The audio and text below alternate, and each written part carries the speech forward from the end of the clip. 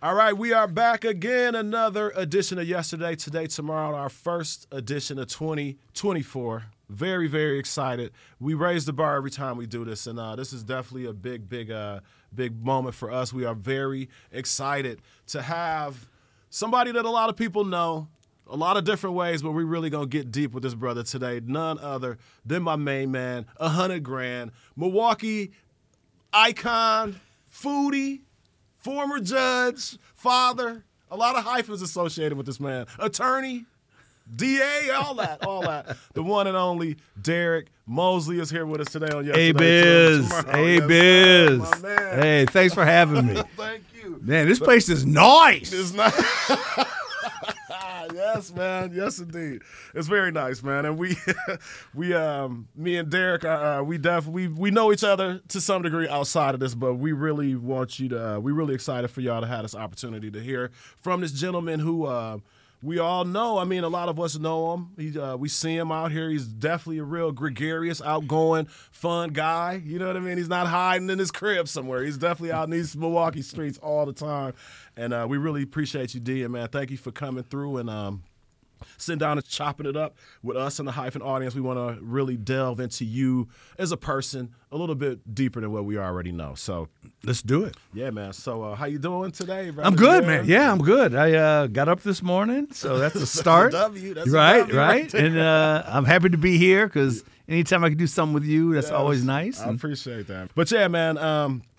So D, man, we appreciate you coming through, man, and we really let's jump right into it. The premise of the interview is yesterday, today, tomorrow. We talk about our interviewees' past, present, and their future in terms of music, because we know music is the glue that kind of hold all of this stuff together. A lot of the memories we have. So let's talk about your memories. Where you from, D? Where you from? I grew up south side of Chicago. South side. Yep. Yes, so I grew up all in that whole house music mix. Like that's when I came up. Okay, so I came up during when house music was red hot. Frankie Knuckles. And yes, that was it. I mean, so I don't know if you might know this, but there was a radio station called BMX, and BMX is 103.7 in Chicago, and also GCI.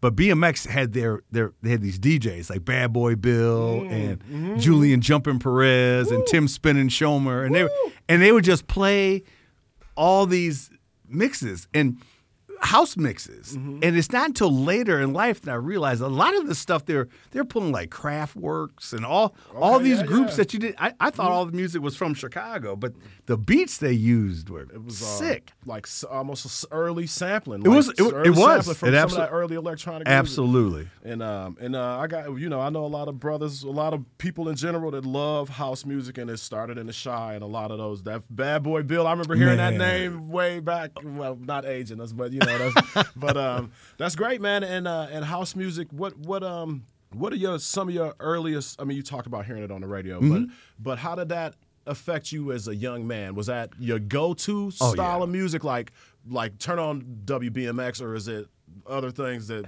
forced you? But that was your main. So thing. House was the main. So basically, every night before I would go to bed, I put on headphones, plug it into this box, and go to sleep. And I'll go to sleep to Frankie, go to sleep to Little Louie, go to sleep to all those 150 BPM. Yeah, right. It was that's how I slept. I could see it being right. It's got a pulse. It's got a pulse. Yes, it was perfect. So I would do that, but then it was still hip hop. Right? It was back with the Run DMC. I remember going to those concerts. I saw Run DMC. I saw Heavy D. Saw Beastie Boys. I saw who else did we see? Eric B. and Rakim. What I'll never forget is I went to go see the concert. It was Run DMC, Beastie Boys, LL. I think it was Heavy D and Queen Latifah. Wow! And it was the night after Trouble T. Roy died in Indianapolis. He was dancing and he fell off the stage. Yes, Heavy D's dancer. Yes. Yep. He fell off the stage, and they came on for concert, and no one knew what was going to happen. All the other acts played, and then Heavy D came out, and he started going, and then he just broke down, and everybody just picked up the words and just started singing. Wow. And you could just feel it over. Wow. I mean, it was magical.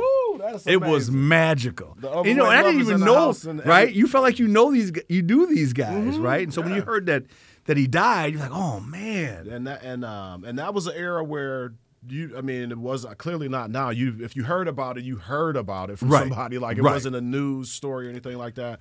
And rest in peace to Heavy D and Pete Rock. Pete Rock, They he made did the song TRO. Reminisce About You. A couple of days ago. Classic. But stuff, man. but remember that was those concerts, right? I tried Fresh to Fest. Well, so I used to tell my daughters that you would go to a concert and you would see all of them on the same bill. Mm-hmm. I saw Run DMC, Beasties, LL, Fresh Prince, all on the same. That will yes. never happen. Oh, my gosh. Right? Right. There's just too many egos now. Right? Yeah. Everybody wants to be a headliner, and so And rap was a lot newer. It was new. then, too. Yeah, it was wasn't new. the revenue money juggernaut that it is right now. Yeah. But those are concerts you'll never forget, right? Because those are people that even today, I turn on, watch The Equalizer, see Queen Latifah running around. Like, I remember you. Fantastic show, too. It's really good. It was. It's a great show. And that was fortunate. My sister worked for Queen Latifah. So Really? Yeah, she had her own little TV show, you remember? So my sister worked for Rosie O'Donnell first. Okay, yeah, it's a talk show. Talk show. Yeah, okay, right. yeah. Because she was she started off the NBC page, and then she worked for Rosie. Rosie left. Queen Latifah got a show. She went to Latifah's show. Wow, okay. So, all those are the people I grew up with. It was kind of cool to see all that. Man, that is dope, man. And we have an age now where we could see artists from that era still alive now, still relevant, doing crazy, whatever they doing. Saw Flavor Flav at the Grammys, and we obviously know Will Smith is still out here. Jazzy Jeff still probably one of the biggest DJs in the world. Absolutely. Run DMC just dropped a dope documentary about themselves. So I mean, we golden era hip hop. It really was. It really was. Timelessness, man. So you growing up in Chicago, you listening to house. Yep, house and then early hip hop. Yeah, and that was pretty much my thing. But then when you get to high school, then you get to college, then we were clubbing. Okay, and then I went through this like EDM phase. Oh no! Yes, I was like way into it, like Moby and wow, So we already finding out stuff here. That's why. Yeah, EDM is a baby, a cousin of house. It is because you got the bass, you got the that beats. rhythm, it's the same thing over the repetition. No doubt. And I used to. Those now that was different. That's clubbing all night. Yeah. Bar time, club time in Chicago was 5 a.m. Right. So you just all night waking up sweating, dropping 20 pounds in a night. It was. Yeah, and then when I got up here, it was like the same. I would go to Club Maryland. Oh yes, remember Club Maryland? Yes, and then yes, sir. Jackson, whatever street that is. Yep. Mm-hmm. And then we would just hang out at clubs like that. That's crazy. And then I went through a phase. I'm good. I'm loving this. So I had a buddy from Miami, and he's Cuban, and he introduced me to freestyle. You know what I'm talking about? Yeah. Not freestyle. Someone just freestyle. Not freestyle I'm rap. talking like the Latin freestyle, like these sappy love songs, like Little Susie, Stevie B, yes. Spring Love, all Spring that. Love. To this day, that music still is. it still bumps, right? Yes. It still bumps, and so so I went to that phase, and so that's something that like my family doesn't understand that at all. Like I'm going around singing. I don't understand. No, I feel you. I know my Latinas out there are feeling it right now. Yes, sir.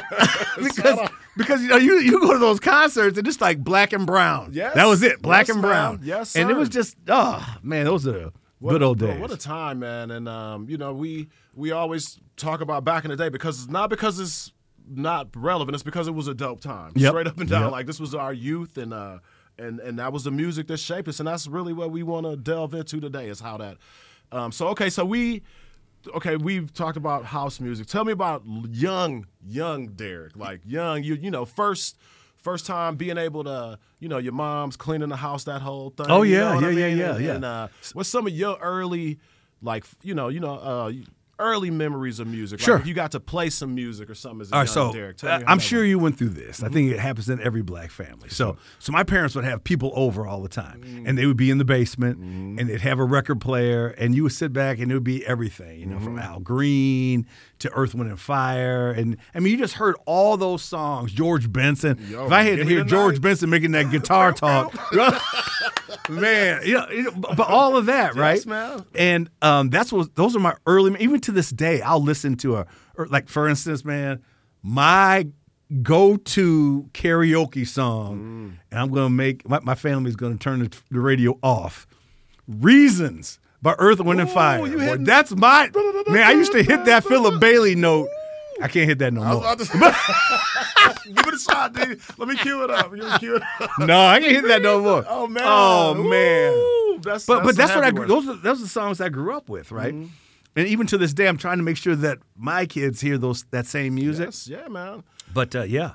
That's heavy. That's heavy, and a lot of Al Green. Yeah, man, and we talk about that. We talk about this a lot. Like back then, those guys grew up in a school system that handed you an instrument and gave you a clarinet or a trombone or drums or whatever the case may be. And so all of that music is all trained musicians playing that stuff, which is why it's so timeless. It's not a drum machine or nothing. And, Philip Bailey, I mean, that voice is one-on-one. Man, that's a whole Head to the Sky. I remember Head to the Sky is like that with that crazy 10-second pre-Mariah Carey soprano thing. Man. Yep. That's heavy. That's heavy stuff. So that's what I was curious. I wondered, I always wonder about that because like you said, a lot of we kind of got a lot of those shared growing up experiences, things, right? Yep. My mom used to have the parties and we had to, it was time when we had to go to bed. And we'd be but you can still hear the music, right? You can still hear the music. You hear the glasses clinking, and you know what I mean. Oh yeah, dude, those are different times. Those are different times. Yeah, yeah. So so it was that, growing up a house, and then I went through this crazy Sade phase. Oh. Whew. Man, I mean, like Sade was my end all. Yes. She came on the scene and like the world stopped for me. Which Sade? Like you talking Smooth Operator? First beginning. Yes, sir. When they called her Sade, when it was right, still Sade. They called her Sade. The hard R. But me and her, I knew her as Helen. We went on. All right, dude. You all right? He had connections even back then with the Queen Sade, who just turned 65. Birthday a couple days ago. Which is man, unbelievable. That's interesting because I think I remember when Sade kind of came on the scene, and it was I couldn't think of what the equivalent would be right now, but I mean that was such a different sound. I mean it was jazzy, UK. I mean she set it off for a lot of artists. Absolutely. Soul to Souls and the Amy Winehouses and Cleo Souls and all of them. That real smooth, even keeled. Absolutely. Not no real crazy voice. It was just like a perfect voice. Not like I haven't ever heard her sing them Philip Bailey notes. No, but she doesn't try to be anything more than who she is, right? So she stays within her register. Yeah. And it's a register that a lot of people can sing in, right? You might not be tuned well, but Sade. We ain't all Sade, but we all you know what I mean, baritone, right? For sure. I used to know all the words to all those songs. Have you ever seen her live? Never saw her live, man. Because that's a different concert, right? That was a money. Like we talked about the concerts before with all those acts. What we didn't talk about was that ticket was $25, right? And I saw LL, Run DMC, Beasties, right, for $25, all of them, right? You can't get a Coke for $25 at the Fiserv Forum going to see Travis Scott, right? Oh my God, yes, $14 for that. Okay, okay. That's not even a commemorative cup. Right. It ain't even you just twisted the top off of Dasani, and but yeah, we could definitely gonna get into some of that stuff too, D. But I like that. I know you can speak to these things, but yeah, man, that's dope. So you mentioned. We talked about your high school, and then you came here. So tell us a little bit. You grew up in South Side of Chicago. Decided to you came to the illustrious Marquette University. Sight unseen. So never Sight been unseen. to Milwaukee. No, really. No. Which is something interesting about Chicago because people in Chicago. Wisconsin seemed like it was Canada, right? Especially if you live on the south side, then like anything like north of like Halstead was like, that's Canada. That's street, not even the city, D. Okay, that's very. But I get that, especially back then. Right, and so but I had two guys that I went to high school with that went there, and they absolutely loved it. So. Came up, and Milwaukee was. I first of all, like most people, I wasn't sure there was that many black people. Yes, in Wisconsin. And then when, of course, I get here, and I was like, but on the side of town I was, there were right. So you can find. We know where they are, but it's not a lot. To your point, right? Go ahead, but yeah. So and then I just fell in love with the city, and ultimately met my wife in school. And then shout out to Mrs. Mosley. What's up? And that was it, right? And Milwaukee's been home since. So coming from a city like Chicago, which is what 16 times bigger than Milwaukee, you know what I mean? Did you feel like you were you 18, you a young dude, super young dude, young man. Did you feel like Milwaukee is on par size, like not physically, but like the entertainment and socially? Did it seem like a step way down at that time? But see what people don't understand, and maybe this is just me and the people I hung out with. As big as Chicago is, you pretty much stayed in your side of town, right? For sure. So it's not like you lived on the south side and you were kicking it on the north Michigan side. Ave, Right. You know what I mean? And sure. so yeah. So when you look at it that way, Milwaukee was the perfect size because of the size of the area I would hang out in anyway. And so you was just around Marquette University. Right. New That was the new neighborhood, sure. right? And in the Marquette then, that neighborhood was different than the Marquette now, yeah. right? It wasn't a Qdoba there. No. It wasn't It was Serenity was not. I there lived back on then. 20th in Wisconsin, right? And Okay, And yeah. 20th in Wisconsin, I was in between Wisconsin and Clybourne on 20th, Okay, and so. yeah. Back then, that wasn't like now. You know, Marquette's like bought all that area up, Yeah. right? And so it's nice. But when I moved here, It was just a walk. It was a little transitional neighborhood, right? For I mean, sure. Dahmer lived over there. Yeah. Oh my God. Yeah. Right? Man, So- around that time, and Yep. and a lot of stuff. Yeah, it was a little. I don't want to say sketchier, but it wasn't as metropolitan and it wasn't as diverse as it is right now. Right. For sure. For sure. Absolutely. Man, and so you come to Marquette, and what were your? I mean, we both have daughters. Yours Yeah. is in college. Mine will be there in a few years. Oh, stop it. She'll be you know there. what I mean? But what was that? What was that transition? I mean, I'm really into this transition from Chicago to Milwaukee. What was it like? Yeah.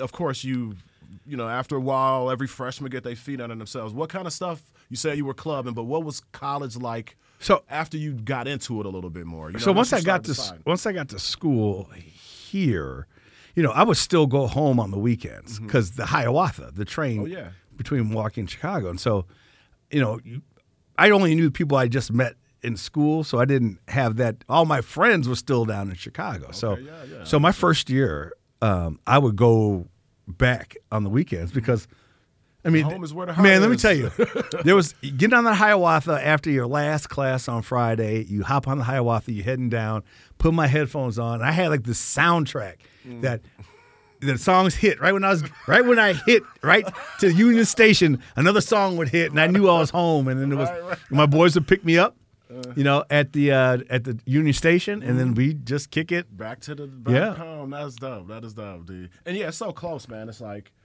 And that's one thing I think about, like when a lot of people I know when they go away to college, sometimes you go to North Carolina and you can't come home on the weekend and that mess with you. Next thing you know, you're home for good. You know what I mean? Yeah. So that I like that you looked at it that way. And you could go home. I lived in Madison for a few years, did the same thing on the bus, and then eventually I was like, I'm staying in Madison now. I get it. I got my own feelers around here now. And But that's how Milwaukee was, right? So, you meet your group, you meet people, and, and Milwaukee was the kind of place where, you come from Chicago. So if your name wasn't like Daly or, if you didn't have any connections, you weren't going nowhere. Daily family. Right. You weren't really going anywhere. But here was different, right? So I got here and got hooked up with people. You meet new people and, you could make things happen without knowing anybody, which was unheard of in Chicago. That is dope, and that's something that you definitely have done. So you at some point throughout the process of being a Marquette student, you decide you're going to go to law school. Yeah, correct? I went to law school here at Marquette. Yeah. Oh, yeah, okay, yeah. okay, and then. So you done with law school? You know your way around. You clearly ingratiated with the community. Yeah. What did you And you met your wife and you started to branch out a little bit. Yeah. What were those? So what kind of music were you listening to? This is funny because this is and I say this to this brother every time I see him. So I didn't know the radio station or anything like that, but there was an AM station in town, and Homer Blow was on. And Homer Blow he would play the music that kind of got me through law school, right? Because it was music I liked to hear. And it was every time I see him, I tell him that. I'm like, you helped me get through law school. I tell him that every time I see him. Shout out to the legend, Homer Blow, man, right. for real. And so, so then after I graduated, I got a job as a DA. I was assistant DA here in Milwaukee. And then I went through that phase of, I think, I think that might have been. I still had my EDM days then. Yeah, I still might have been. You was pulling into the parking lot with that Moby on blast. Let me turn it down. Let me tell who's that over. Let me turn this down a little bit. Hey D, what's up? But yeah, that's wild. That's dope. Yeah, that's really still never lost hip hop. Was still listening to hip hop. I had this wide range. So hip hop, house, EDM, freestyle.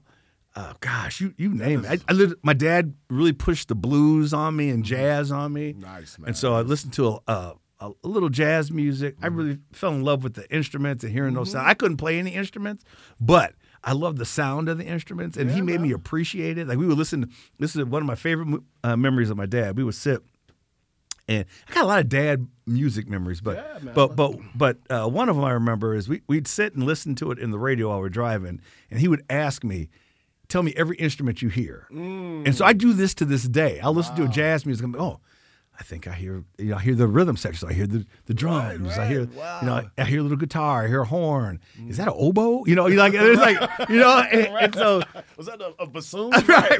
That's dope though. That's really dope. And so that's a memory I really remember all the time. And I try to do that with my girls. Like we're in the car and we'll listen to some jazz. I'll say, hey, what do you hear? What instruments do you hear? And then another thing is my dad had this 10-speed bike. And I was a little kid in Chicago, and we would ride around the city. We'd just ride around. And I would sit on the middle bar. Yeah, like the 10-speed bike bar. My legs would be on the side. I would sit on it and hold the handlebars, and he would ride the handlebars. And he had a little, radio he got from Radio Shack. Oh, wow. The transistor radio, right? And we'd be riding, and the song that I always remember coming on at the time was like, Louie, Louie, Louie, Louie. You remember that? Who's singing Louie, Louie, Louie,Louie? I can't remember the. My phone is. I know. But that was a jam. Yes, and I just remember just zooming through the streets of Chicago, listening. And it was just, like you say, music has this way to put you in a place that. Yes, and I always think like memories. Like you might not remember what you and your dad did while y'all was on the bike. You might not remember going to Walgreens or what we talked about, but you remember the music. You know what I mean? Absolutely. I tell my kids this, so many groups I literally associate with like a physical place. Like I associate Outkast with 20th and Walnut for some reason. I must have been sitting at a light, and I think that was the first time I heard their second Elevators, their second album. Didn't think nothing of it, but for some reason, when I think Outkast, I associate them with a physical place, and I do that a lot. It's kind of weird, but I think it's just the memory of the music, man. You know? I got the same thing because we would come in. I told you I'd take the train coming in, and Debbie Deb. When I hear music, it makes me dance, and all these. All that stuff it just hit. See, I was like a little club kid. So you go and them songs, man. The songs of our youth always stick with us, which is kind of why I hope these kids appreciate what they have right now. Because I hope it had the impact on them like it does on us. You know what I mean? We old. I mean, I'm sure. I remember my mom's saying, "What is this? What is this crap on the radio?" So for us to be saying it to our kids, the same thing. This is part of the deal. Even though my dad loved Kumo D. Yeah, he did. Okay, he did. And my mom, the concerts you talking about, my mom took me to those. Yep. Because my mom was only 18 years older than me, so she was into this stuff at that time, and that's when you took your kids. I saw Run DMC and the Beastie Boys at the amphitheater with my mom when I was like 12 or 13 or something. Never forget it. Never forget it. That's super dope. But you're right, it's the music. The music keeps it all together. Calms the savage beast, as they say. Yeah. Excuse me. Okay, so D, you working in the DA's office. DA's office. EDM is on the playlist along with all the other stuff.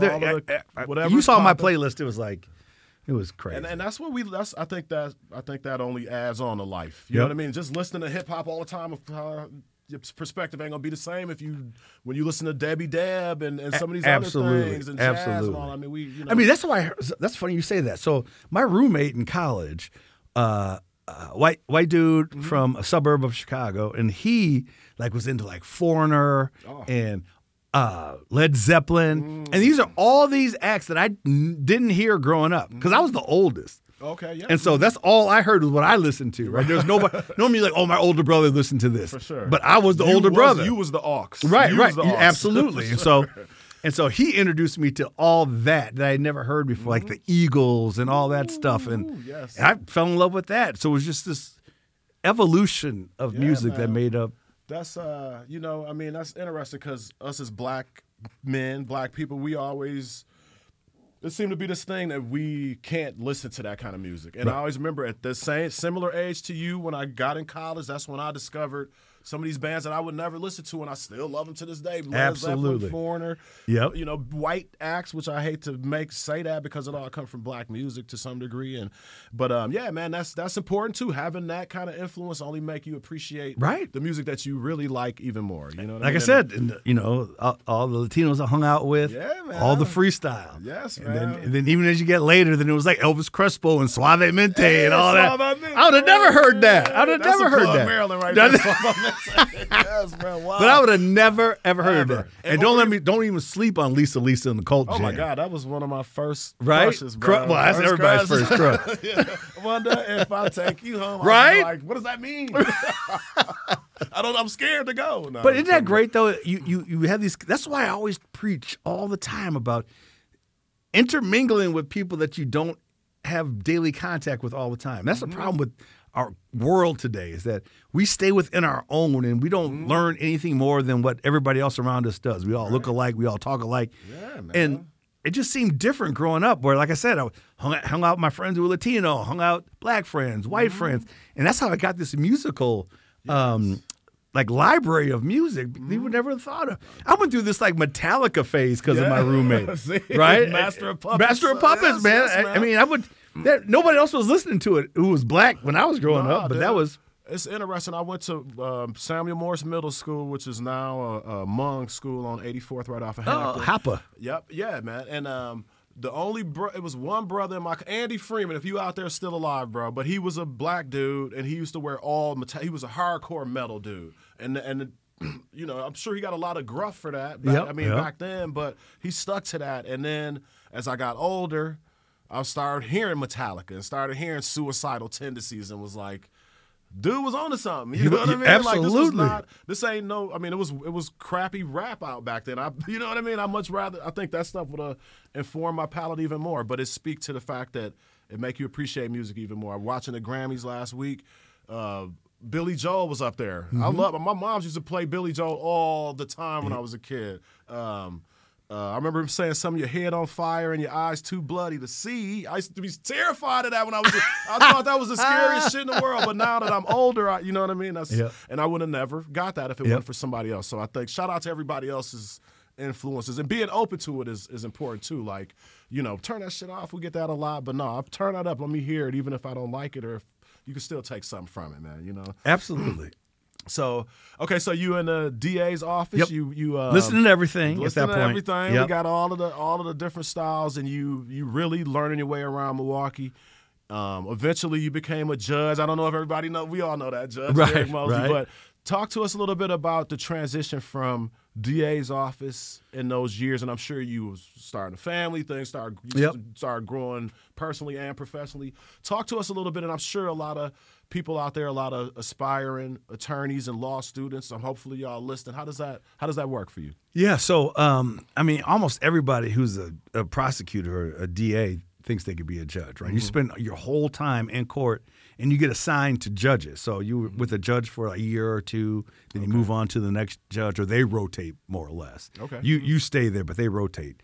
And you just say, I could do this, I can do this. Because you around it enough. You're around it enough. I could do what you're doing. I could do what you're doing. And so, but that's what was great about Milwaukee, right? I didn't know anybody. It wasn't like, I came from a family of lawyers or, my family had a name here. I didn't have any family here. I was the only one here.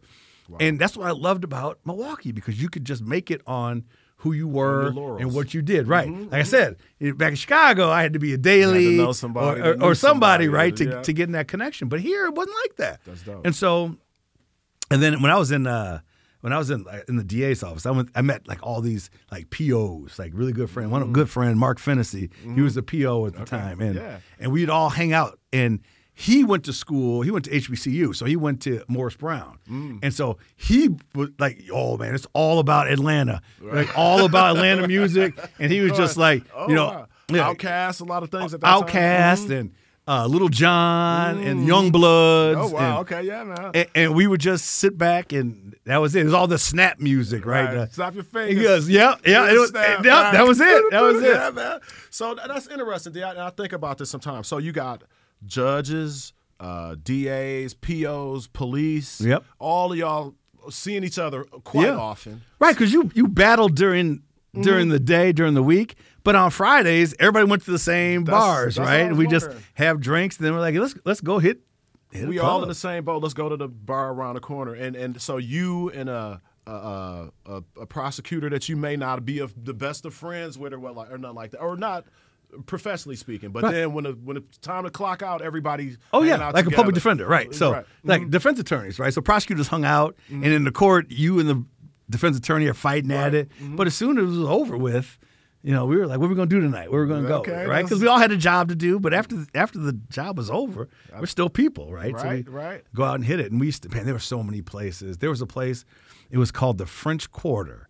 And you probably don't know because it was racing. yeah, you probably don't know. This is one of y'all. Yeah. spots. It was on First Street. When Water becomes First Street, as you get towards when you cross National. Okay. And it was just across National, just south of National on First. The building's still there, but it was owned by these Latino dudes. on the on the east side of the street. East side of the Yes, street. I know exactly what you're talking about. Yep. And we would go in there, like this group we talked about, like the POs, the cops, the DAs, and it was a DJ, and it would be they go through these sets where it'd be like all like Black Rob and all Diddy stuff, and then they went to Atlanta, and then they went to this like hour of all like Gypsy Kings and like Elvis Crespo and all that, and you would just listen to all of that music in this place. We would go every single Friday because it was just the spot. I remember, what's my guy's name? Dion Polk. Used to be an officer, a police officer. Dion was a bailiff. Okay, yep. In I the went courts, to high he was a little older than me. I went to high school with him, but I remember seeing him there as an older guy. You know what I mean? Yep. Once I got a little older, but that was years ago. That is dope. I remember the French Quarter, man. Yeah, That was crazy. yeah. Somebody need to do I guess we could. Somebody need to dig into. I mean, and I know a lot of people do. Bobby Tanzio, shout out to him. A lot of people do this history of Milwaukee nightlife, but like a different perspective would be dope. But that's another story. I remember when they were dancing on the tables at Timers. Do you remember that? Oh, Timers! Remember Whoa, Timers? Bro, yes. Yeah. Wow. People dancing on the. There's a line to get in just so you could dance on the tables at this place. And Yeah. you standing outside in the line, Like, looking in the window because you can see him in the window. Yeah. Man. Those, First and National. What a time, man. Jeez, D, man, this is dope. This is really dope. Okay, so eventually you become a judge. Yep. And what is that like for you? As you know, you used to be over here with these people, and now you're a judge. Yeah. And I'm sure you get a lot of different. People may treat you a little differently because they know you a judge, or do they not? Like, No. what are your early days as a judge like? Yeah, so early days of realizing how much you don't know, right? So you thought you know everything and you knew everything, but once you get on the bench, you realize there's so many different facets more than just sitting there on the bench talking to people. Because once you get off the bench, when you're a judge, we literally get 50 letters a week from people in prison and jail and, saying, hey.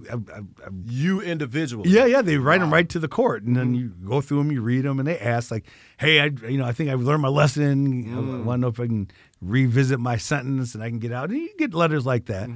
And so, people don't tell you that part. They tell you about, I got the part when I'm there, is you and me, we're talking about what you did, and I issue a sentence. That part is easy. Right. It's the decisions you have to make not on the bench, right? Oh, wow. And so that was the hardest part. And I became a judge at 31, which was crazy. Super young. Right, because then it was young. Now there's been this push for younger judges, which is good because you revolutionized the thing. Dude. Right, You right. revolutionized it. Yeah. But when you get there and you're 31 and your colleagues are 51, or 60, you don't have a lot in common. So it wasn't like I was out hanging out with judges Right. after work. I was hanging out with the DAs and public defenders that that got out of school. Not too long the ago. people I hung out with when I was a DA in public, working with the public defenders. So I didn't hang out with the judges because we were different generations. Like your dad's age. But they were different generations, right? I was trying to do Jaeger bombs, and they were like, "I'm gonna have a scotch," right? And we were just. My man, Red Bull and vodka over here with. I feel you though. So it was a different dope, vibe. Though. That's I think. Are you the youngest black judge in Milwaukee? I was. History of Milwaukee? Yeah, I was the youngest at the time I became a judge. The youngest. I'm 31. Let's go, D. That's amazing. But now there's been this push for younger judges, which is great because the world changes, right? Yes. And I think what happened, we went paperless, and so. If you've done your whole life and you're writing stuff, let me tell you how different it was. I got to the courthouse and I had a like administrative assistant, and I had to do motions, like my rulings, like I rule on a motion, and I would give it to her, and she would type it up. Well, that didn't make sense to me because I typed pretty fast, okay, right? Because I grew, I used computers when I was right, and so. I would never give it. And I remember the first day I got there, she's like, okay, so I'm going to I'll type all your motions up and any letters you want to send out to people. And she's like, and right here is your dictaphone. I'm like, my dictaphone? and so, they were like, yeah, you just say what you want and I'll type it up. And it was weird. A-Biz, let me tell you. So I would be like, so my ruling on this case right now, comma, is blah, blah, blah, blah, blah, period. Like that. That's how you had to talk. You have to say it. Say the punctuation. Right. And she would listen to that in headphones and type it as I said it. And then I just like, I don't need this. Right. I can just type my own letters, right? And so that was the difference. That's that kind of thing. And now we're paperless. And now we're completely paperless, right? So I remember right when I left the bench, I would just get on the bench with a laptop. Before, it would be like, you walk into the courtroom and there would be a stack, like 100 files. Oh, man. Paper files. You had to open them up, read through it. Now I go with a laptop, open it up, hit the button, the whole file's in front of me. Technology. Yeah, technology has changed the game. And so you need judges to get younger, right? Because there weren't people around going to dictaphones anymore, right? That people are retired. I just said dictaphone, and people were like, what is a dictaphone? They had to not Shazam, but Google. Google dictaphone. That's crazy, man. I had to think about that one. I kind of thought I knew what you were talking about, court stenographers and all this kind of stuff. Yep. Do they still use court reporters. Yeah, so in municipal court where I was, we don't use court reporters. In fact, there's an app where as I'm talking to you right now, you can see words on the screen as you type, right? Like Google Speech or whatever it's called. Chat GPT kind of thing. But in circuit court, they still do use the in court reporters because they have a huge service. And there was a time where people were like, oh, we don't want to use court reporters anymore. But it seems like now there's like people asking for more and more court reporters. Yeah. Because when you have like the Google Speech, you just thought, because you remember you see a trial and they're like, read that back to us. And then they would look down and say, he said blah, blah, blah, blah, blah, right?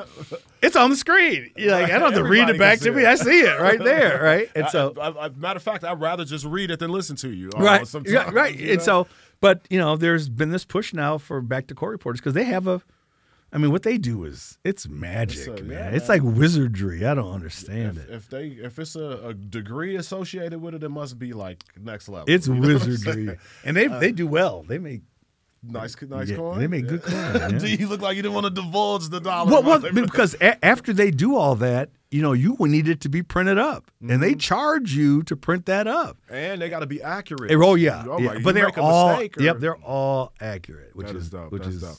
Okay, so. All right, so you a municipal court judge, and you finally get to a point where, how many cases do you think you tried in your years on the bench? Oh my goodness! If you had to take a guess, yeah, because a municipal court's high volume, so you could have scheduled on your. When I first started, there's 3 municipal court judges when I first started, and between the 3 of us, we were doing 160,000 cases a year. So that just puts it into perspective because we're high value, remember? Because we did everything from as minor as a parking ticket all the way up to assault and batteries, some minor drug cases, stuff like that, right? And so, there ain't a person listening to me right now that ain't never got a parking ticket. Right, for sure. Right. And let me tell you, I've done all kind of cases as a DA, as a judge, misdemeanors, felonies, whatever. Nobody fights like a parking ticket person. They will fight to the death. And it's always the same thing. It's the principle of the whole thing. It's not the $68. It's the principle. I'm like, oh my goodness. So you're doing, wow, that's 50,000 cases a year. Do the math, y'all. Do the math at home. I can't do it right now. But so you obviously, over that course of time, you clearly get to know what Milwaukee is like. Oh, yeah. Intimately from that aspect. Did that have any impact in you deciding to leave from the? Well, I guess I'm. No. That's a great question. So, what you said makes sense, but it didn't really happen that way. So, when I was a prosecutor, I wasn't from Milwaukee, right? And so I did. All I knew was the area around Marquette, right, and maybe the East Side. And what you saw on the news, right. But I didn't watch the news really then. Right? I really didn't watch the news. Good choice. And so. What I didn't know much. So when an officer comes in to your office and your DA, he hands you this police report. You look at it and it says, on the 2900 block of North Palmer, this happened, right? And the 2900 block of North Palmer meant nothing to me. It was just numbers and a street name, right? But then I started this unit called the Community Prosecution Unit, where we put prosecutors in the community to get to know the neighborhood. And so I was assigned to Harambe and the Williamsburg Heights neighborhood. They're right up against each other. Williamsburg Heights is it's just west of Harambe. Okay. So Harambe was like from North Avenue to Capitol, Holton Street to 16th. Okay. And then Williamsburg Heights picked up from there. Okay. Right. And so those are my two neighborhoods. And so when someone said the 2900 block of North Palmer, I was like, oh, that's Miss Jackson Street, right? Because you were vested. Now you got a little, yes. Right. And so that changed everything for me, because then you understood the neighborhood, and the neighborhood was beautiful. There was a woman, I can't remember her name now, but she owned like 8, 9, or 10 houses on, it had to be maybe Palmer. It may be Palmer. That part of Burleigh and Palmer area. In Harambe. And they're all the houses that she owned on that block, she painted these bright colors like purple and red and green. Okay. And she called them Grandma's house. Okay. And she was like everybody's grandma. And all the kids, more of that. Yes. Right? And all the kids would go to her house and hang out. And that block was on lock because no one messed with Grandma's house. Even the hardcore bangers, they were like, no, we ain't gonna mess with Grandma's house, right? Man. And so things just were different like that. And that's how I learned this city. And I mean, old heads who would talk to me, take me to Boobies and take me into Terrans. It wasn't, we call it Terrans, but it was called Savoy. Right, yes. Yeah, right there on Locust. Absolutely. Man, so we would go there and Boobies, which is now called, what is it called now? Ah, man.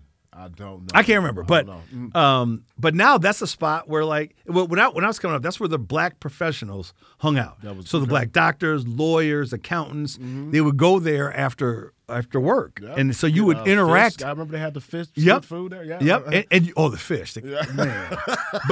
And then Savoy's had the wings, and so those were the spots. And that was back, then again, 90s, right? Yeah, like 90s. Yeah. And it was a different time, but that's how I learned the city. And that's dope, D. And we talk about this amongst ourselves here. I mean, Milwaukee's black community is robust and huge, but it's really a small. You know what I mean? A small community, a lot of connectivity amongst people, and you find yourself, Grandma's house and meeting different people and hanging out in different neighborhoods, which give you a different perspective on Milwaukee. Absolutely. And trying all of these cases and dealing with people in Milwaukee, I'm sure gave you a deep affinity for Milwaukee. So tell me a little bit about little pivot here. Talk about you. You are a huge. For anybody that follows Derek on social media, my man is knee deep with a lot of with the culinary scene in the area. Yeah. How did you? I mean, obviously we all love food, but how did that blossom into what it is now? I mean, I know a little bit about it. I know we all everybody goes to a bunch of restaurants, but how did you foray into being a I almost want to say like a foodie. Yeah, there you go. Yeah. So a voice in the food scene in Milwaukee. So I'm gonna credit that to 3 chefs in town. Okay. So the first chef is a man by the name of, well, I don't know who I should start with. In no particular I'll start with order. Thomas. No particular order. So Chef Thomas Hawk, he owned a restaurant called Circa 1880, and it was on First Street, and that was my jam. And he was the first person where I walked into the restaurant that I was eating food that I'd never, because he was doing something on a whole nother level with food that and he would like, hey, well, come on back into the kitchen, take a look. I'm gonna show you what we're doing. Wow. And he was the first to do that, and so he got me on that. And then Dave Swanson, he's at Bray's. And so Bray's has this, there's like a kitchen and there's like a counter at the kitchen. And you can sit there and see them do their stuff. And Dave would sit there, Chef Swanson would sit there and make these dishes. And while he's making them, talk me through them. And so you get to hear what's going on. And the third problem is probably Chef Greg Leon over at Amelinda. Yes, sir. And he's another one who was just like, oh, you want to know? Come on, take a look at this. Or, Kieran, my youngest daughter, she was like, likes food and thought about maybe she might want to be a chef. And he was like, oh, well, tell her to come on in. I'll show you everything. And just that scene, right? And that wasn't happening elsewhere. Like, you weren't finding chefs in other cities, like in Chicago, saying, yeah, well, come on back to my kitchen, right? We know you come here a lot. Let's talk about it, right? And so that changed everything. And then once that happened, then you started meeting more chefs and then learning more about restaurants. Appreciating how the behind the scenes. Behind the scenes, right? Like, how what you got in front of you looks this way for a reason. There was work in that, right? Yeah, man. And it's... it just made me appreciate it. So I met more and more people, and then social media hits, and then now you're able to take pictures of food, put it on there. And I just started doing that because as much as I love Milwaukee, social media gave me the image of Milwaukee that I knew the most, right? So I had, you're probably like me, social media. I've got like, let's say 5,000 friends, right? 2,200 of them are white. Right? right? And 2,200 of them are black, right? And then and 600 and 600 are Latino or whatever, or Asian and all that in the mix, right? Right? And those groups don't connect. So I would be friends there and friends here, but they weren't mutual friends, right? Right. No. And so I thought, what if I use my social media at black places so that white friends would be like, man. And then you start hearing people like, no racial, but where's the best fried chicken in town, right? And I'm just Where like, can I get some shrimp and grits? right? And so Yes, bro. so I'm like, yeah. So and that's how things spread. So you looking at this as being a connector, right? Not trying to get free meals. No. I can literally, man. That's but service, that's what you want to do because service. Because when I first moved here, it wasn't like it is now. When I first moved here, like the high-class restaurant was a restaurant called Grenadiers. Oh, wow. It was like this English restaurant. Yeah, where it was is over that? there on the Milwaukee Bar Association is currently in this spot right now. It's Zarletti over there? Well, no, it's not that far. So it's not on Milwaukee Street. It wasn't on Milwaukee. It was by the Milwaukee Athletic Club. Yes, I know exactly what you're talking about. Like Broadway, I think it was. And so that was the spot. But that wasn't my spot. It was an English restaurant. Right. And, it was kind of stuffy. But now, I mean, if you're talking like high-class restaurants. And then it went from there to like Sanford's was the place. That was like Sanford's. If someone else is paying, Sanford's is the place you go, right? You know it's serious business when they don't even play music in the restaurant. No. It's silent. Yep. Like we want you to, man. Yeah, and it's not like a regular restaurant where you go in and like, what time's your reservation? There's 2 reservation times, 6 and 8. Yep. Period. And that was it, right? One, you can't even come in. Can't even come in. And so things started to blow up, and so it changed everything for me. When I used to be that, baby back ribs at Applebee's and Chili's and all that.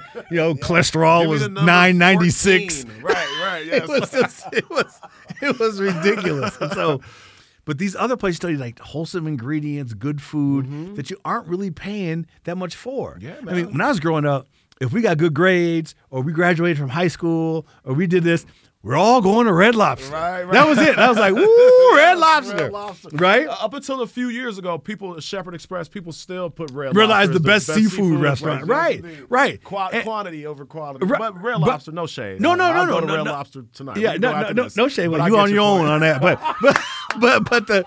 But the shade, there's no shade. But what I realized though, Anthony, is that these chefs were showing me that just for like $6 more, I'm gonna make you a fish dish that will not be smothered in garlic butter, and you can actually taste the love behind that dish, right? I worked fast food growing up, right? Yeah, I worked at Fuddruckers, right? Okay, wow. Yeah. I made burgers at Fuddruckers. Burger place. Yeah. I just made the burgers. Let me tell you, there was no love in that burger I made for you, right? I was just trying to get to the next order, right? Get out there, get my little check. Right, Yep. right. And so you feel that the love, and so that changed the game. And all these chefs showed up, started opening up these great restaurants, and so I was like, I have to do my part to make sure they, and they paid it back tenfold. My first way they paid it back, I had the kidney transplant. And once I had the kidney transplant, once you have the kidney transplant, you're immunosuppressed. You cannot be around people because they're just little cold, will wipe you out. No right, because you have no immune system, right? So you don't reject the kidney. Chefs showed up and rang the doorbell and left picnic baskets full of food. Wow. Right? And so, because they knew I couldn't go out and do what I like to do, go and eat, so they brought the food, right? They didn't have to do that. They didn't have to do that, right? Then COVID happens, right? And everybody's locked down. They could have just been like, well, you know what? I guess we'll pick up when things come back. No. Chef Leon was out there giving out free food. Yes, I remember. Caitlin Cullen at Tandem gave out Tandem. Everything she had. So she was like, I got to go out. I'm under. She's like, I'm actually leaving the industry. I got no food left. I sold everything. Yes, man. Right? Yes, and they didn't have to do that. And so right from that moment, I knew that I owed them something. And that was just, let's get the word out. Let's get different people there. And now it's been this crazy thing, man. People, sometimes I don't even know people. My phone like buzzes and it says, I got your number for so-and-so, and they said to call you or text you to find out where I can get. I got 8 people coming into town, and where should I take it? And I'm like, oh, okay. I'm like, blah, blah, blah, blah. Hit that. You became a concierge at a culinary scene. Right, yeah. But that's man. And what's funny is, Keith Lee. Oh, my gosh, Everybody know Keith Lee. I heard it. D. Mosley was the original Keith Lee for us, you know what I mean? But I think, I know I do. I look, and I'm like, oh, if D's co-sign on it, it's got to be fly, and the pictures look great. Right, and you've been right. I mean, I've been to Heaven's Table. Oh, First time I heard of Heaven's Table was you. Yep. You know what I mean? And a lot of people feel that way. And if you don't, follow Derek Mosley, Judge Mosley on Instagram. Get this gentleman a follow. He's royalty out here. I got to tell you this. So I'm bald, right? And so I used to go to the barbershop, right? And when I go to the barbershop, black barbershops, you go there, you talk about everything. Oh yeah. But then when I decided just to shave my own head, right? I never went to the barbershop no more. But you know what became my barbershop? Mr. Perkins on Atkinson. On Atkinson, yes. And so I would go every morning before court. I get there at 7:30, sit down, and it would be me and a bunch of old heads in there. And we would talk from everything about the Bucks, Packers, and I'm Bear. Oh, you was getting it. Man, we were, and we would just. I would sit there and eat. I'd get the same thing. I'd get my 2 eggs, my sausage, toast, and grits. Oh, right? whew. And I would just sit there and eat that, drinking coffee that could peel paint. and we grits still sticking to you. Right. We still tasting them grits, man. And we just, and that was the beauty of this. That's why I fell in love with this city. They didn't know me, right? I came out, I just walked in there one day, and then I came back the next day, and the third time, it was like cheers. Like I walked in like, hey, Norm! right? And I was like, hey! Cliff the mailman is here, right? But you know what? There was a mailman in there. For sure, man. My mom, we grew up over there in the Rufus King neighborhood. And when we was a kid, that was like our little treat. Going, we always ate at home, but going there, I remember seeing pictures of Kareem. Kareem, Muhammad Ali. Wilkins, all you know what I mean? Like, for me, it was Harold Washington, right? I came from Chicago. There's a picture of Harold Washington up on the wall. I was like, I'm at home. I'm from Chicago. I'm at home. Because, my house had Jesus and Harold Washington on the wall. Which one is more? They both equally. Yes, man. Yep. Harold's Chicken. Yes, sir, man. Just shout out to the mayor, late great mayor. Yeah. Very influential and underrated in the lexicon of what we're doing out here. But like your music, like this we're talking about, food is the same thing, right? Food brings people together. Food is that thing that sometimes I'll eat something, I'm like, ooh, this reminds me of. Oh, yeah. Or there's this that dish that maybe your mom made, and you're like, oh, you see it on the menu, you're like, oh, man, I got to try. I got to. Like for me, my mom made a meat, and a lot of people don't eat it, but my mom made the best chicken livers. And a lot of people don't eat it. Yeah, a lot of people but don't. When I go out and I see chicken livers, I'm like, man, I'm gonna try 'em. I might have to get them just to Yes, see, man. right? We all got, yes, definitely, D. I mean, it's things that I don't even really like per se anymore that I'll eat if they got a memory. You know what I mean? I wasn't crazy about greens growing up, but if I see them and I got the opportunity to, I'm going to give them a shot. You know what I mean? Yeah. So it's a lot of You memories. eat chitlins? You get mess with chitlins? I used to eat them until I found out what they was. Yeah, once I found out what they were, and then once I can, because my grandma used to always make them on New Year's Day. I don't know if that's a thing or not. Yep. But I think one New Year's Eve, I walked in there House and funky. Man, I still smell them. My nose hairs. Right now, you got you, right? You have these memories, yeah. And she did it. She did it up to a few years ago. So we was avoiding the house on New Year's Day. Oh yeah, because I don't even take the kids over there. No man, it's in your clothes. It was, but man, I would tear that up.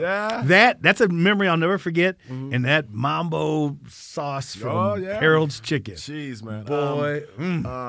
Pueblo food still. I know they sell hog maws. Hog maws, yeah. They do, and people go crazy for them. It's like a sauce. I know I can't get around. I mean, certain things, but if you grew up with them, oh yeah. You know, when we grew up in Chicago, that they were everywhere in Chicago. I came here, there was only one, and it was on 27th and Capitol.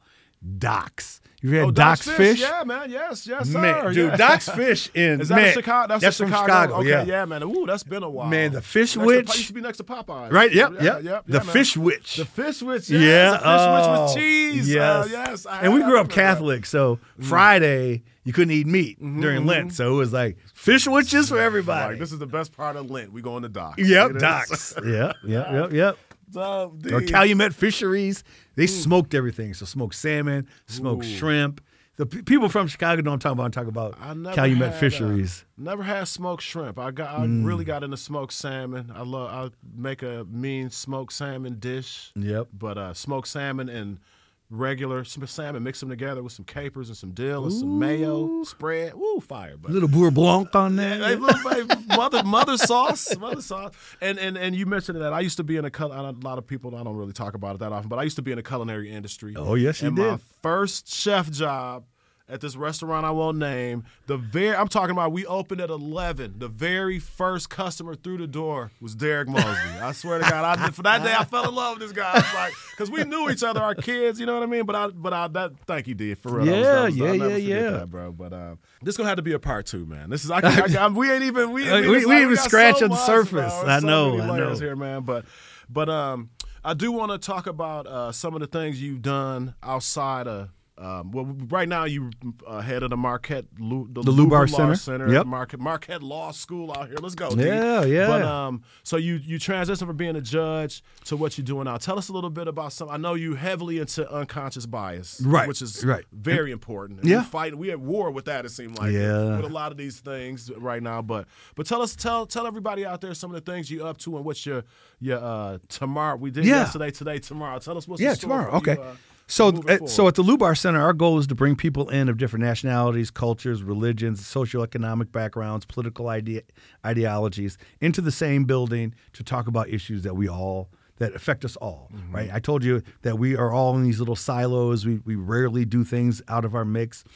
We don't live in the same neighborhoods. Our kids don't go to the same schools. We know very little about each other. And when that happens, things pop off. And when they pop off, we don't know how to react either. Because we don't know each other, right? Yeah, exactly. And so our goal is to bring people in so that we can start talking about those. And we do a number of ways. Since we're talking about food, I'll start with that one. So the one thing we do is we do our ethnic heritage dinner. So each Heritage Month, we bring in chefs of that discipline. So February is Black History Month. This year we're focusing on West African, Jamaican, and Creole. And so I have chefs coming in those disciplines to prepare. So I got gumbo, we got saltfish, we got jerk chicken, we've got we've got fufu. Man, I don't want to get into all the stuff When we you threw got. the Cajun in there, you already had me with the other. Oh, we got gumbo Cajun in there too. Oh Okay. yeah, we got gumbo. And this is happening at the Ivy House. It's at the correct? Ivy House. Yep. And so we bring people together. Our motto is meet someone, learn something, try everything. So when you come in, we sit you at a table with people you don't know. We give you half an hour to get to know each other and talk. And then so for Black History, you'll talk for a while, and then I'll come up and say, welcome. This is what we're doing. Here's our cuisine. Here's our chefs. And I bring up each chef. Chef says, well, I'm going to make for you saltfish. And I'm Jamaican, and this is the official dish of Jamaica. Right. And this is how you make it. This is why it's important to us, because fish is readily available, because we're an island, and stuff like that, right? Wow. And so you learn something, and then you get the dish to eat. I'm going to have Kothi. Kothi's coming. We're going to do African drumming and dance, just so people can see the culture, feel the culture, feel that drum, right? Yes. That drum that is The a part of original, everything the we're all original. about, Yes, right? sir. And feel that drum. And every time I say that, it reminds me of that skit with Dave Chappelle where they had John Mayer playing the guitar and the black barber. That was outside. And then Questlove. Different strokes thing. Yes, I remember that. So that's what we do that. We also do what we call our on the issues. So it's the big issue. So yesterday was we do the Marquette Law Poll. And so Which is a very highly third regarded and third respected ranked poll Yes, in the country indeed. now. Yes. Yep. Thanks for bringing that up. And so we It don't matter until the Marquette Law Poll say we ain't listening to. we were right on all of to it. Francine and Kevin in New Jersey. You're talking about the Marquette Law Poll. But go ahead. And so we had our on the issues yesterday. So we divulged our poll yesterday. And so we have events where we bring people in, we talk about it, we break it down the poll. I do a thing called Get to Know, where I bring somebody from the community that affects your life every day that you really don't know. I just had Peggy Williams-Smith, the CEO of Visit Milwaukee. Yes. She came and talked about the convention coming, talked about these cruise ships that still freak me out when I go by the lake, right? Right, you're used to seeing that. We're not used to Lake seeing Michigan, that, not right? This close. And then I have Cecilia Gore coming in. Oh, wow. And, okay. she's the executive director of the Milwaukee Brewers Community Foundation, sister. And what people don't understand about Cecilia Gore is she introduced the 50-50 raffle to the Brewers. Wow. She's the reason why they have that raffle. That's people's walking out of there with with grips of money, right? And so yeah. And Shout out to Cecilia Gore. Yeah, Yes, absolutely, yes, absolutely. Shout And out so to the Brewers. the too. GOAT. Very, very good. Brewers, very, very active in our community. And Very active. and silent active. Yeah. They do it. And they don't have to be it's out no there and like, hey, pom-poms, look at right. us, look at us. Look No, what we're doing for the black community. no, they You know, don't. They don't do that.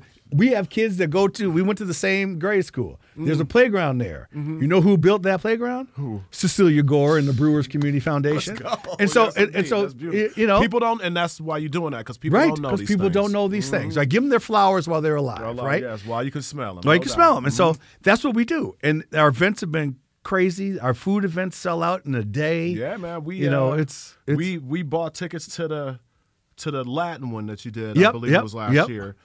I dropped the ball, and I still ain't lit that one down. I bought the damn tickets immediately. I was like, D, tell me, buy these tickets right away. We bought them, and then the next day was like, oh, that was last night. But we contributed. We missed the food. But I mean, the point is, these are people. Right. These are well-attended events. They're well-attended A lot events, of and they're diverse events. Because despite the fact of who we are as a city, there's things you go to that really aren't all that diverse. Oh, yeah, man. Right? Yes, I mean, indeed. there are a few things. Like I think Bucks games have become really diverse. Oh my God! Right? It's one of the most crown diverse jewels places. For Yep, sure, yep. For sure. All socioeconomic can fit into Yeah, in the art yeah, area, you know yep. what I mean? I mean, and so that's what we're trying to do. Trying to play you a place where you go and you see everybody, all different cultures, and having a good time. And so that's what we try to do, and we hopefully learn from each other. And so that's what we do at the Lubar Center. And so it's been amazing. I've only been there for a year and like 15 days now. And for you count? Yeah. The beginning of I started of January of 2023. Okay, geez. And so and it's been it's a. And do you feel like I mean, in comparison, I mean, you only been doing it for a little bit more than a year, like you said, but compared to your prior careers, your iterations of your career, DA, judge, how does this? This is the your giving back kind of thing? No, this is the creme de la creme. Yeah, Okay, this okay. is this would have been a job I'd have done before that. Yeah, before those so now other things. That's what I was trying to say. Yeah. This is more fun or more a passion thing. If it wasn't for those other things, I wouldn't be able to do what I'm doing now, right? Because I ran for, when you're a judge, you run for office. And so by running for office, I'm on the same cycle as the mayor, senators, congressmen. And so when we're out there campaigning, we're all together kicking it. During that time, we're all on the same team, for the same right? Job, because we're all trying to get votes. I signed that petition twice. The years and so while you do that, you meet people. And so when I do these get-to-know events, it's not like I'm calling somebody cold and be like, hey, Cecilia, you don't know me, but I'd love to have you here. This is like, Cecilia, I'd love to have you here, right? Which is like we did with the playground. I mean, these connections and just pick up the phone and just say, hey, we need help over here. Yeah, man. We got students who go to this school that can't climb the ladder, can't swing. We need, and that's how you make it. Good on you, D, for you definitely seem to be committed to service. You know what I mean? Whether it's law or being a judge or what you're doing right now, you definitely seem to be about things more than just yourself. Yep. Which is one thing I want everybody to take from this. So like I said, I know Derek on a personal tip, and it's always about others. I rarely hear you like, hey. Other than you asking somebody to do something for you, sure. And even when you're doing that, it's for somebody else. Right, you know what I mean? Right. I remember you used to do this thing at Seaford Elementary School. Yeah, still do it. Tell me a little bit about that. That's Seaford, super dope. Yeah, so Seaford, we would do the welcomes. So everybody does it now, right? But we were the originator, biters, y'all right? biting ass people.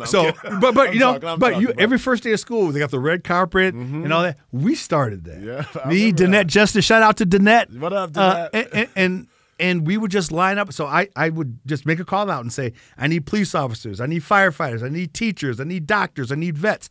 I need you dressed in your gear that you wear to work. Because we're going to line these sidewalks. When these kids get off the bus, they're going to walk this gauntlet and see doctors and lawyers and engineers and teachers and walk into that classroom and say, hey, I could be these people. If they can do what I can do it. And so that's why we do it. And so that's why we started that whole thing with Seaford, because I wanted people to see all this stuff. There's some amazing people in the community these kids need to see. And I think that's what it is. I mean, I'm sure we both know that seeing other people in some of the roles that we aspire to, like physically seeing them, the guy get out his car and walk into his house. That's the police officer that inspires some people to be policemen. You know, having to be somebody that's near you. Yep. You know what I mean? Somebody you could physically touch, looking you in the face, telling you, yeah, you got it, bro. Sometimes a high five, man, to a kid or something, or a slap or it means handshake everything, right? And we play music and they go running through this gauntlet of people shaking hands. But it's about the kids, because the kids, not everybody was born with the greatest situations, right? So you can't control that, but I can do whatever I can to make that situation better. And one of the things that I did when I was a judge, and I've now taken it with me to Marquette, we call it the MEDAL program, and it's the acronym MEDAL. Okay, so I only do it in the summer. It's mornings. It's like from 9 to noon. That's it. Okay, and the kids show up. I have them first day write down, what do you want to do for a living? And they write it down. I tell them, put it in an envelope, seal it. I keep the envelopes. First day's the medicine. Okay. So we go to the Medical College of Wisconsin. They all get little white coats. They get to meet med students, see what it's like to be in a classroom, learn how to diagnose certain things. Then Tuesday's the E. We go to MSOE, and they learn how to code to make this car travel this road, right? Wednesday's the D, dental school. They go to the dental school in Marquette. They learn how to fill a tooth. They teach them how to do that. Wow. The A is architecture, and we actually go to MATC for that because I want the trades and architecture, because right now we need plumbers. We need, man, let me tell you, when I pay my plumber to do it all over again, right? And yes, so, indeed. and then we end at the law school. And the reason why I do this, so these kids can see what they could be, that they never, you just said, you see the police officer get out of his car, go to his house in your neighborhood, I want to be a cop. Yeah, man. Right? The week's over, I say, open up your envelopes. They open it up. And what do I hear? I want to play for the Bucks. I want to play for the Packers. I want to be a rapper. Yes, right? Man. And then I say, well, what do you think you want to do? Right? And they're like, I really liked meds. I mean, I liked architecture was cool. And I learned that I can go to culinary school at MATC. Yes. Or I could learn to be a plumber. Or and just just let them see something different, right? Man, that's so huge, man. D, you're a great guy as a person, but the stuff that you're doing for our community is amazing, man. And appreciate that. We need to email this man, tell him that we need a new. I don't want to say mayor because I love the mayor. Hey, D, come on, D. No, I'm tripping. We no, D. I'm You good? I'm where I'm at. Yes, I'm good. You good? Yeah. This is probably a better role for you, to be honest, man. But D, man, I can't thank you enough, dude. I appreciate it, man. This has been a really, really informative thing for me personally, and I'm sure the audience is gonna love it, man. And I always tell people we're gonna have him back. We definitely gonna have you back, man. This is amazing, man. Well, people don't understand this. This is like our Friday, right? Me and you just sitting and talking, and man, it's just. And now we're people like joining in on our Friday, right. And it's probably best that we kind of wrap it up, because if we get into too deep, we might not have a second one. They might not. We might not do another one, for real. But yeah, man, Derek, I thank you, my brother, man. Thank you so much, and thank y'all for tuning in. Hopefully, y'all got some nuggets and some jewels out of this one, man. This is definitely a good friend of all of ours for our city and our community, man. And give him a follow. I mean, I don't want you to stalk him and blow his socials up, but definitely keep an eye on what my man is doing on social media. This has been Yesterday, Today, Tomorrow with the illustrious Derek Mosley. Thank you, D. Thank you, my friend. Appreciate it. Anytime. Yes.